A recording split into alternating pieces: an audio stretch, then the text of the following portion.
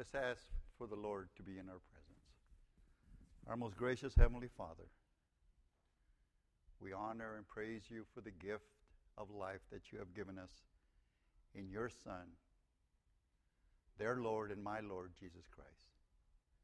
Lord, I ask for the indwelling of the Holy Spirit, that it will guide the words, not only of me, your servant, Lord, but the ones that have helped to participate.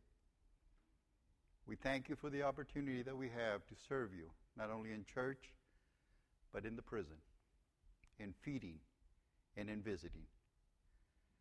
We are so honored, dear God, to be called your children. We ask you that you will bless each and every one of us here, Lord. And those are in great need, Lord. Bill Jeffries. We're thankful that Vicki is with us today, Lord. We thank you for the ones that have gone through suffering that are here, Lord, because this is a house for healing. We thank you and we praise you again. And again, Lord, I ask for a special portion of the Holy Spirit to guide me through these few moments. For we ask all these things in your blessed name. Amen. If I could have you open your Bibles to Matthew 14:23.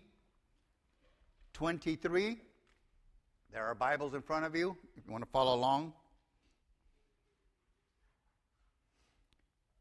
And the word says, immediately Jesus made the disciples get into the boat and go on ahead of him on the other side, while he dismissed the crowd. After he had dismissed them, he went up to the mountainside by himself to pray. You see, there are many times when we do service, we get so involved in doing for others that sometimes we need a little time for ourselves. And that little bit of time is shown by the example of Jesus Christ, that even being God, Jesus Christ, the Son of Man, after all he had done, his humanity came through and he was weary. He was tired, needed rest. But you see, he went up to the mountainside to rest, not as we would rest. He went to rest in his Father in prayer. For you see, strength comes through prayer, and strength comes through the gift of our Lord and Savior, Jesus Christ. When evening came, he was there alone, but the boat had already gone a considerable distance from the land, buffeted by the waves because the wind was against it. During the fourth watch of the night, Jesus went out to them, walking on the lake. When the disciples saw him walking on the lake, they were terrified. It's a ghost. And they cried out in fear. But Jesus immediately said to them, take courage. It is I. Don't be afraid. Lord, if it's you, please bid me to come out to you on the water. Come, said Jesus Christ. Lord, save me. And Christ reached out his hand and stepped out of the boat in faith in what he saw in front of him. And what he saw in front of him was Jesus Christ. He saw the face of his Savior. All fear left the man. And all he can see in Jesus Christ was the faith that was necessary for him to make such a bold movement. I ask you, how many of you would be willing to step out of the boat in a tempest to walk on water? I think we have to understand what it's entailed here. Walking on water, it is impossible.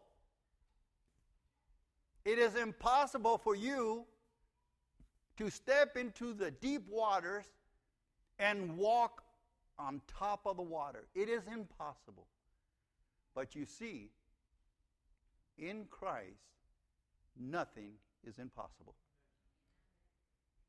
And as he called Peter, Peter went to him, got out of the boat, stepped out into the waves, and started walking towards Christ.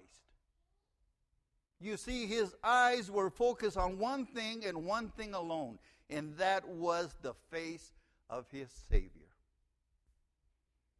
And as long as the eyes were focused on Christ, he could do the impossible. Impossible. I cannot understand what it is to walk on water. It's beyond my comprehension. But you see, when Christ said, "Come," Peter had two choices. He could stay in the boat, or he could step out. He chose to step out in faith. And as he did so, he was rewarded. But you see, faith is based on our focus on the eyes of Christ.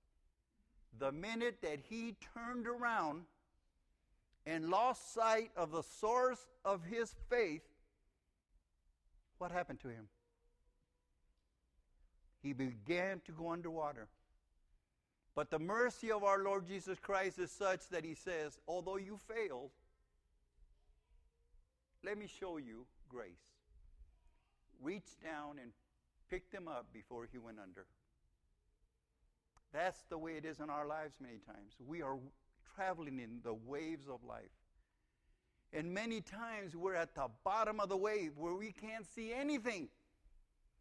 But sometimes Christ says, I'm going to bring you up on the high wave so you can see the face of your Savior.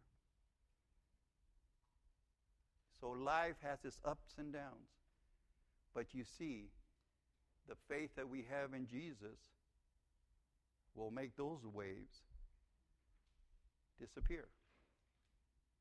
He will give you smooth sailing.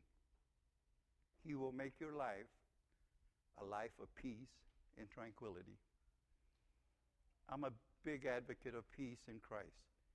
For you see, all around me can be turbulent times. But my grace in my Lord Jesus Christ gives me a peace that the world doesn't understand. But God's children do understand what peace is. Some of you have gone through some terrible times in your life. What held you up? It's the peace that God, Christ has to give you. But that's not the story. You know, that's the general story we hear all the time about Peter. And it's always about Peter. My mini sermon is, Peter stepped out. How come the 11 other people didn't step out of the boat? Why is it that one stepped out and the 11 and others that were in the boat chose to stay in the boat? And I ask you, where are you? Where am I? Are you Peter? Or am I the one that relies on the comfort of the boat so that nothing will ever happen to me?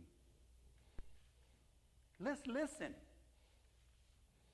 to what the disciples had to say, because have you ever had somebody step out on faith and done something and it makes you feel bad because you didn't do it?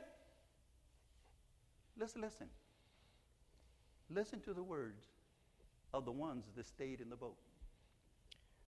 Did you see what Peter just did? He is one crazy guy. I would never do that for anyone, no matter what the circumstances are. I value my life way too much to just step out of the boat like that. I just wouldn't do it. What about you? I'm like you. I have too much to lose to take a chance like that. I have a wife and 2 daughters. Who will take care of them if something happens to me? And just imagine, drowning? What a terrible way to die. It just gives me goosebumps to think about it. What about you? Oh, I don't know. I don't know this man Jesus very well. I need more time to think about this before I do something crazy like stepping out into a tempest. You know, a storm, and I don't think I'm ready to leave my family and friends. I need more time. What about you? You know, he asks us to give up everything and follow him. I've worked hard in my life. I've got a few things. I don't want to give all that stuff up. You know, it's easy for him to say he doesn't have anything. He doesn't even have a place to lay his head at night to sleep. Tells me to give up everything. Some things of this world scare me. And when he starts talking about things not of this world, that just sends a chill down my spine. I mean, I don't really quite understand what he's talking about. I'm torn whether to follow or to stay. What about you? All will have to decide. You will have to decide whether you will follow the Master, whether you will follow the way of Jesus and what Jesus calls of you, or if you will follow what the world has to offer. Although it may be tempting at times to go after all those things we see around us, the truth is that the fulfilling life only comes from following Christ. Amen. What about you? Where do you stand? Amen. Where do we stand in life? It's a choice that you have to make. I leave you with those thoughts. What have you done for the least of these? Amen.